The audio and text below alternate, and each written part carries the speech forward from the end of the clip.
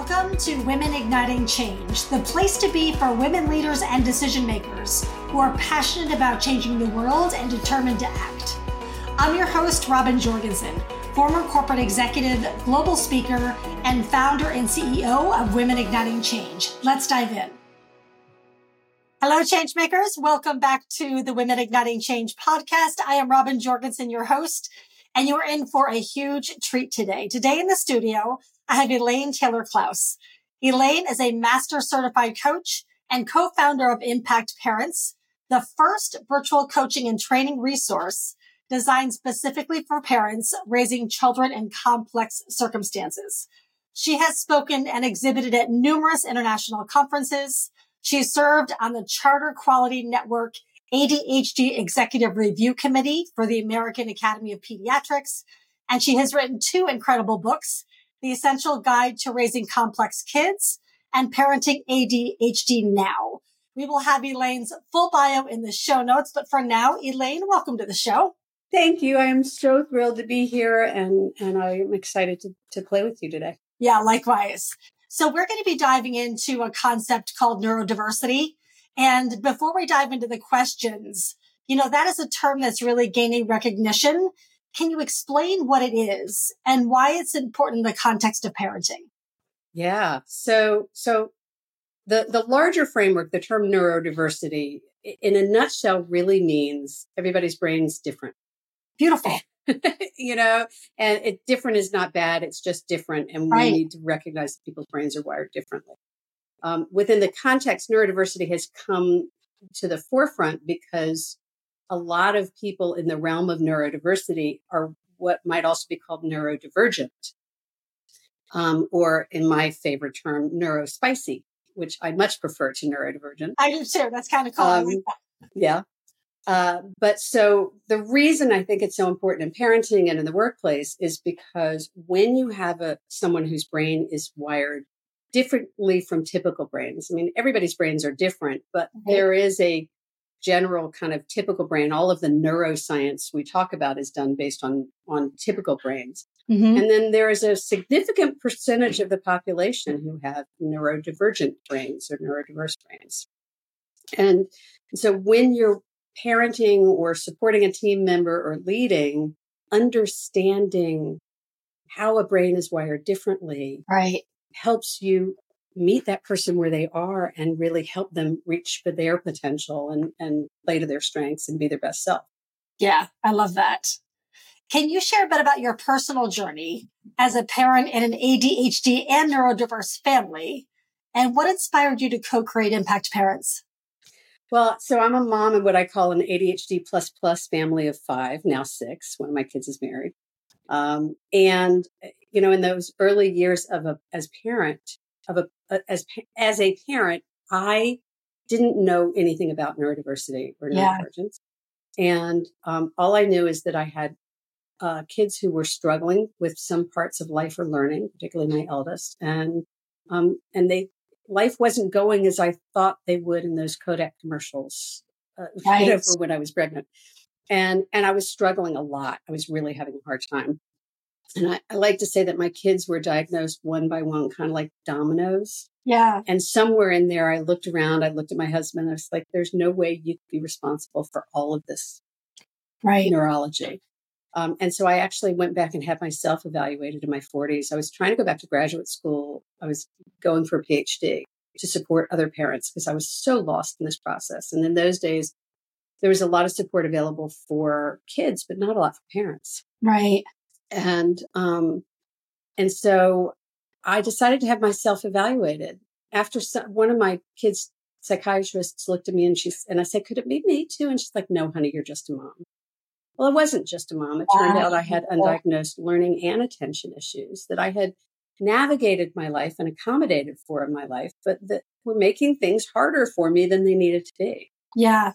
And so when I met my business partner now of a dozen years, Diane Dempster, and she had a similar experience. She's not neurodivergent, but she also had neurodiverse kids. And both of us, when we became coaches, discovered that we became significantly better parents to our complex kids. Yeah. And it wasn't rocket science. Coaching is an empowerment-based modality. It works really well for kids who feel kind of out of control, who really need to begin to learn how to feel in control. Right. And so, we launched what was then Impact ADHD. And then we've branched into Impact Parents because it's not just ADHD. There's so many issues that our families are dealing with. So how have those experiences shaped your approach to coaching and supporting parents? Well, we do what we call neurodiversity inclusive coaching.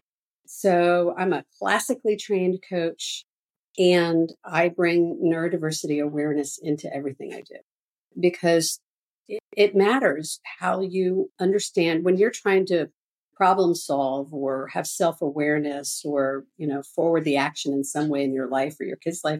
You got to understand what the motivations are and what the obstacles are. Right. And if a kid is struggling with executive function challenges, which has to do with your ability to plan and prioritize and sequence, that's going to impact their ability to do what you ask them to do. Right. And so we bring that neurodiversity lens into everything we do. So when you evolved Impact ADHD to impact parents, what were you seeing and hearing that made you move in that direction? Well, what we just wanted to reflect the full range of experiences that parents were dealing with in our community. We expanded into, I would say, because Impact ADHD still exists. We expanded into Impact Parents when I published the book, The Essential Guide to Raising Complex Kids, because it's about a coach approach to parenting.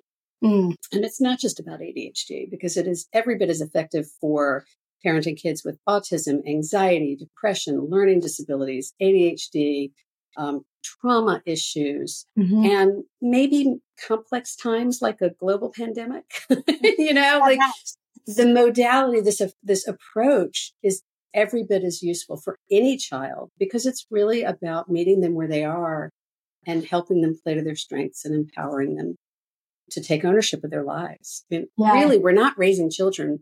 We're, onboarding adults. It just takes 18 to 25 years to do that.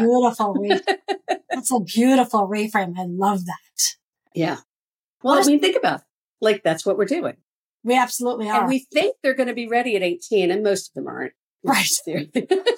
Not even close. Their frontal lobe's not done fusing. Their brain's not done growing until they're in their mid-20s.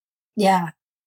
So what are some of the common misconceptions or challenges that parents face while raising complex kids, and how are you addressing those through the coaching and resources that you provide?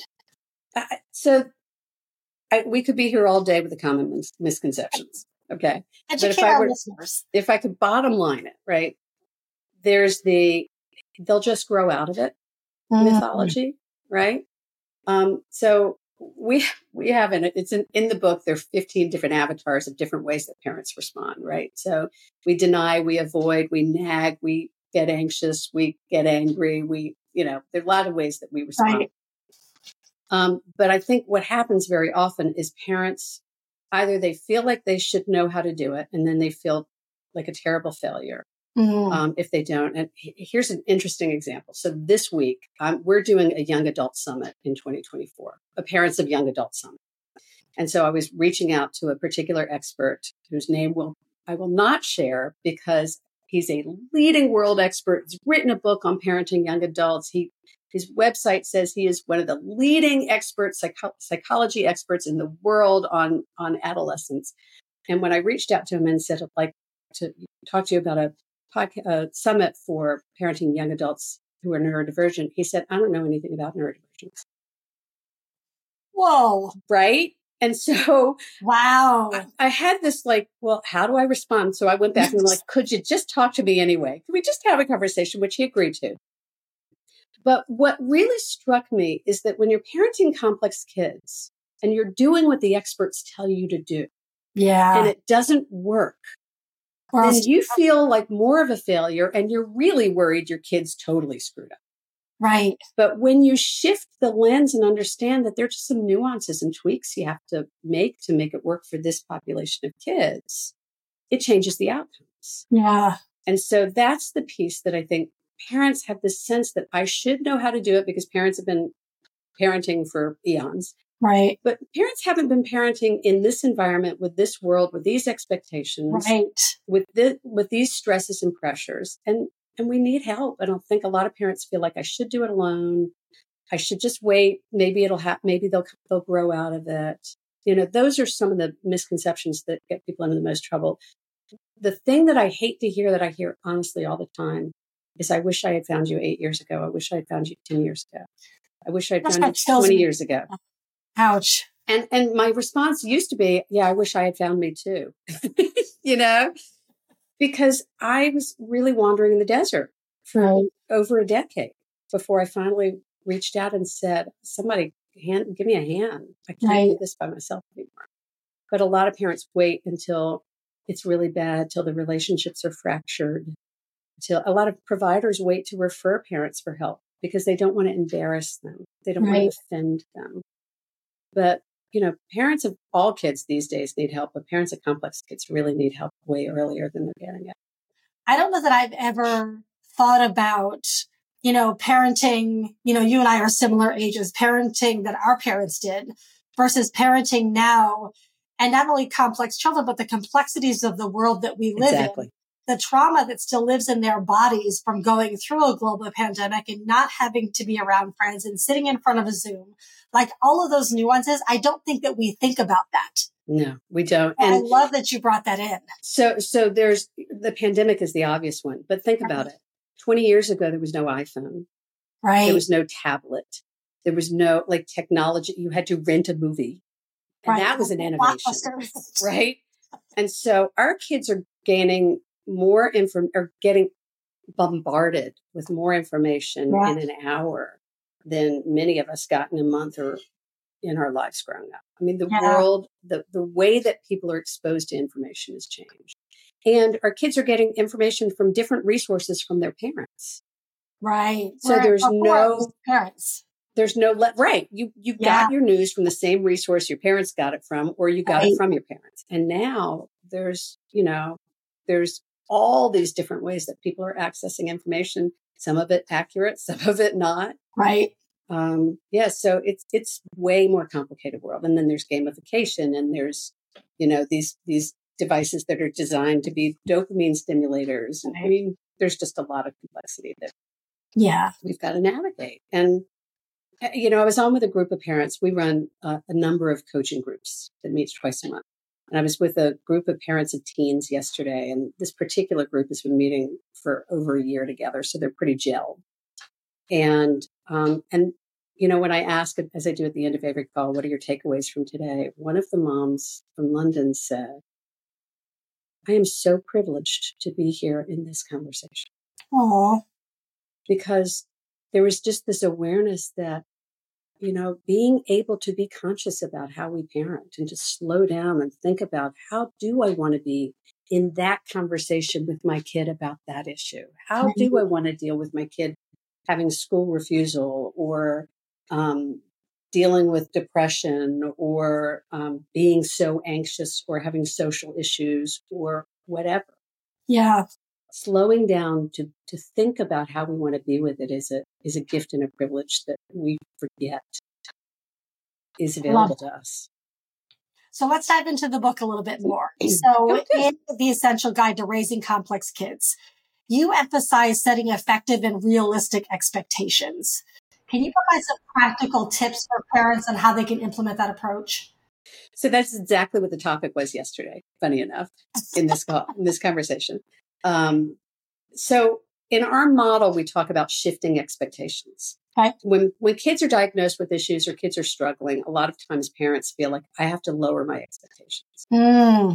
And that's not true. These kids are typically very bright and very capable, but they're often developmentally 3 to 5 years behind their same age peers in some aspects of their development, but not others. So they may be able to argue you under the table and have a sophisticated conversation, but then they can't, turn in their homework. So shifting expectations or setting realistic expectations is about understanding where their strengths are and where their challenges areas are, and meeting them where they are in any given challenge area, and setting the expectation from there. So I was working with a couple yesterday, and It's a younger couple, parent of 2 kids, 6 and 9. Older son is on the spectrum, just diagnosed recently on the spectrum, had been diagnosed with ADHD for many years. And the dad lost his cool yesterday. And we were unpacking it and trying to help him figure out how to stop that. And what became clear was that his expectations were, if he tells me he's going to eat the eggs, he should eat the eggs, because I believe that people should do what they say and be true to their word. Now, that's a great value. And it's actually a value his kid shares, because his kid wants the teachers to do what they say they're going to do. Right. But in that moment, it wasn't reasonable to expect a 9-year-old kid on the spectrum to rise to that occasion. Right. And so that's what I mean by eventually this kid's going to eat his breakfast, right? Yep. But in that moment, early in the morning when he's not yet regulated, that wasn't the time to pick the issue. Yep. Right. And navigating how to help him learn to eat protein for breakfast is a larger conversation that may not happen in that moment when the kid's resisting and the dad's pushing. Yeah. So that's a conversation for another time. So that's an example of how we're not talking about lowering expectations. We're talking about being very conscious and thoughtful about when we set expectations and how. And the other piece to that, what I'm alluding to is that to understand that with kids, a single conversation can happen over a great distance of time. Say more. So we talk about it as dropping breadcrumbs. Okay. And so you might want to talk to this kid about how important it is to have protein for breakfast and get his buy-in to have protein and to eat his breakfast. But that could take a few weeks to drop some breadcrumbs, talk about, what happens when your brain on protein. Did you notice how much clearer you felt when you had that sandwich? Right. And so you drop little pieces of information. And so you're enrolling them into a conversation rather than, we've been thinking about it forever. We come in and we say, okay, we have to talk. Yeah. There's nothing that will turn a kid off quicker than the words we have to. Yeah. Like it's just a shutdown for them. And, I was teaching a group of social and emotional learning educators at a school in New Jersey. And I was teaching this concept of breadcrumbs. And one of the counselors raised her hand and she said, "Oh no, I've been giving them entire loaves of bread." I am now seeing because we need to bring them to the conversation. We need to be an invitation for them to be part of their learning and their agency rather than just expecting it. Because expectations are shoulds.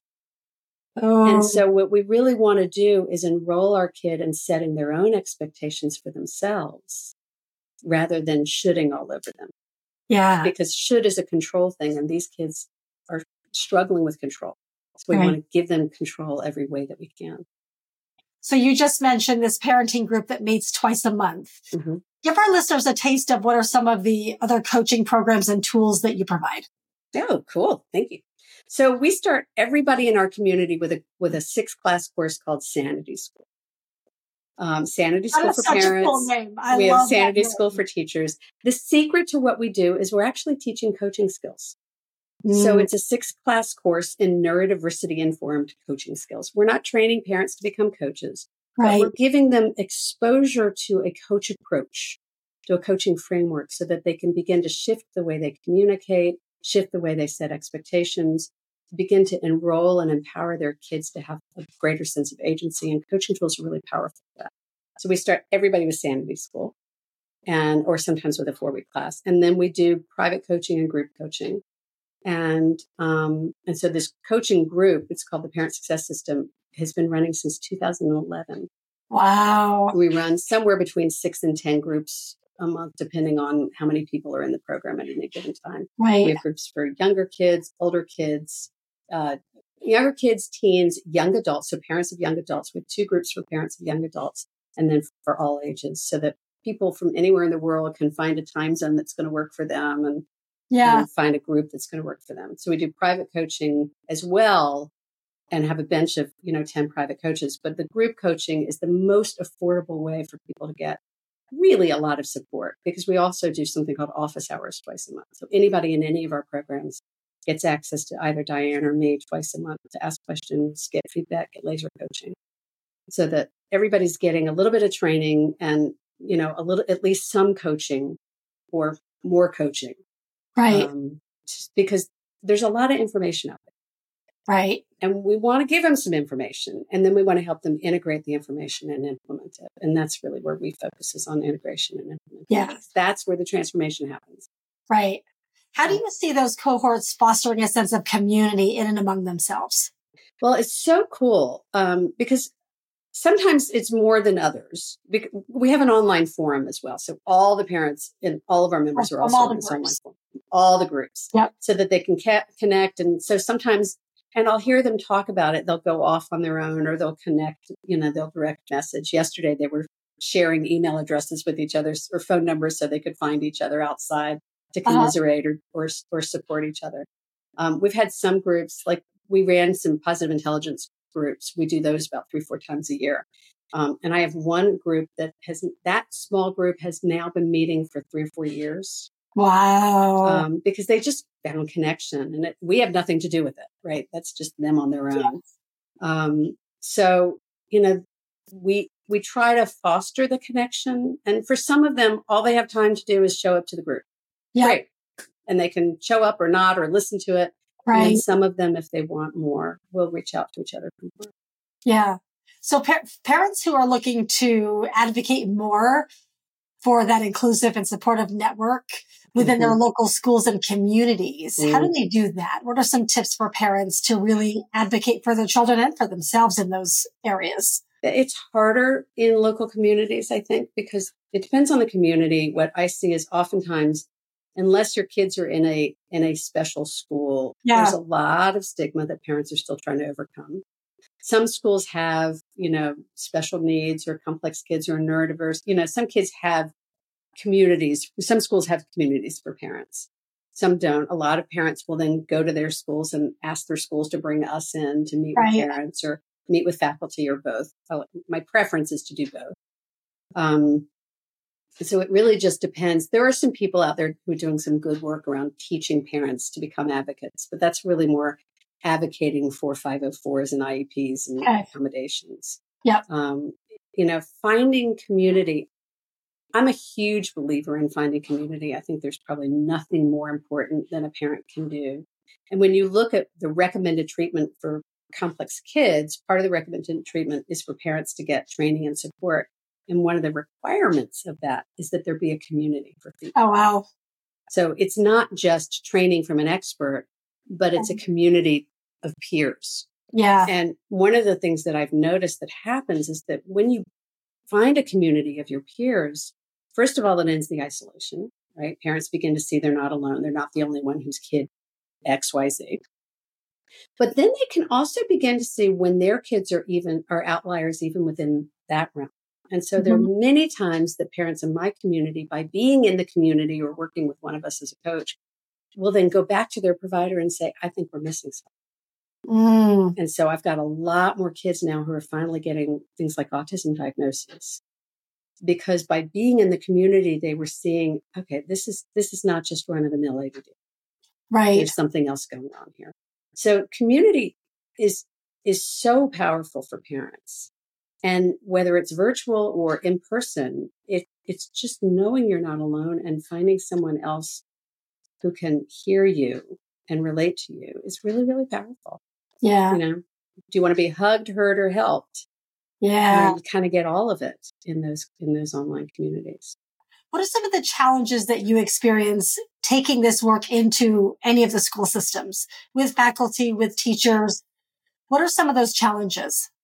I think the biggest challenge is that schools have so much pressure on them. And the expectations for what they need to cover is so broad and vast. Yeah.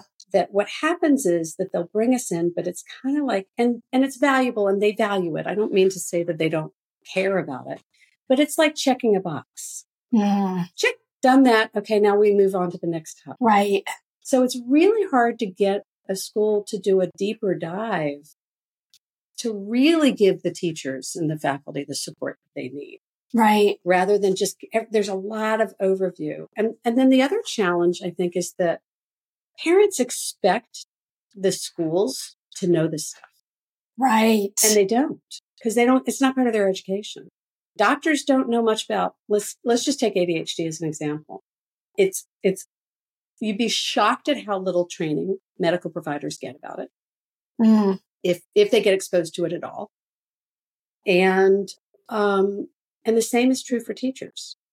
So parents think the teachers are supposed to know this stuff, but even the special ed teachers don't always have real exposure to understanding depth and breadth of executive function. Wow. And so often the parents become well-informed enough where the parents become the educators of teachers. If we can train them to do it without putting the teachers on the defense, because it's really easy for people to get defensive. Yeah. Because the expectations are high. And imagine, a classroom with 25 kids where 10 of them are neurodiverse. Right. And you have the training in order to deal with that effectively. Right. So it's complicated. It's really complicated. I was talking to a school district this week who is a small enough, affluent enough school district where the entire school system is inclusive. There's no pullouts, no nothing. Wow. But they have the resources to have a second adult in every classroom. Oh, wow. That's incredible. That's trained to support, kids with whatever. Yeah. But that's rare. And that's such a good point because we do trust the experts, like the psychologist that you mentioned a few minutes ago, world renowned. You would assume that they were absolutely up to speed in neurodiversity and complex kid, all of that, whether it's a pediatrician or an MD, or we do kind of give away our power a little bit to those experts and assume that they're the ones in order to train us. But parents really need to become their own best advocate for themselves and kids. Yeah. Well, and what I learned early on in the process, and it took me a while to kind of find my strength in it, was that as a parent, I was being called upon to make really complex decisions for my kids, the complex medical decisions, complex education decisions. Yeah. And I didn't have any training for it at all. Right. So, I had to give myself permission to learn it, but then I had to stop learning and start doing something about it. That's where the integration implementation, because a lot of us, especially a lot of us as parents of complex kids have our own complex issues ourselves. Right. Right. And so it's really easy to just stay in that information, keep learning. But it's what am I going to do with it that really matters? And it's scary because there's no roadmap for that. You got to kind of figure it out. That's part of what we do. The reason we started Impact is because as a parent, what was available to me was therapy. And I love therapy. I am a big fan of therapy. And right there with you. Absolutely. I didn't need a therapist. Right. I did some therapy. And then what I found was I didn't need a therapist. I needed a Sherpa. I needed somebody to walk the path with me who could be with me on it and understand it. And, I was talking to a mom yesterday who said she's been in therapy for a long time. She is now, working with me, and she's stopping with her therapist for now. She'll go back at some point, but she was getting more out of the coaching than the therapy because what she needed was more coaching than therapy. Right. Right. And so sometimes we coach people to be able to get into therapy, be able to use it. A lot of people come to us saying, I've never gotten anything from therapy. And that's because what they really needed was coaching first. Sometimes it's the other way around. So, yeah. What resources or organizations would you recommend for parents who want to become more involved in that advocacy work or just further supporting their neurodiverse kids? Well, I would certainly say Impact Parents. Come join us. We'll give you a free gift, a free guide to sort of parents, something about top 12 tips for coaching, as a parent. And so we'll give you something where people could come in and download something for free and see the resources. We have an extraordinarily robust website. We've been publishing content for 12 years and hundreds of guest experts and coaching tips and all that. There are some great resources, organizations out there. We have a section on our site that links to all of the friends of, and so Beautiful. There's the Learning Disability Association of America and Children and Adults with ADD and ADD Association. And I'll give you the link to the resource page that's got a lot of these other resources. There's some great stuff out there. And as I say, and there's a difference between information and what are you going to do with it? So remember to get the information and then keep moving forward with it. Yeah. And what's the website? Impactparents.com is ours. And I'll give you some links for your show notes for the resources page. And then if you do impactparents.com/igniting change, we'll give you a free. Those are really good words. Yeah. I think maybe people can remember igniting change. I love that. Elaine, this has been amazing. Thank you so much. Oh, it's truly my pleasure. And thank you for asking. I really appreciate an opportunity to share this amazing work with your community. Yeah. So for our listeners, we will have links to the website, the resources, Elaine's full bio, and we will see you back here next time. Take care, everybody. Thank you so much for listening to Women Igniting Change. I know creating change matters to you. If you enjoy what we talk about on the show, please take one action today and share it with someone who could benefit from listening. Until next time, keep standing up and speaking out for what matters.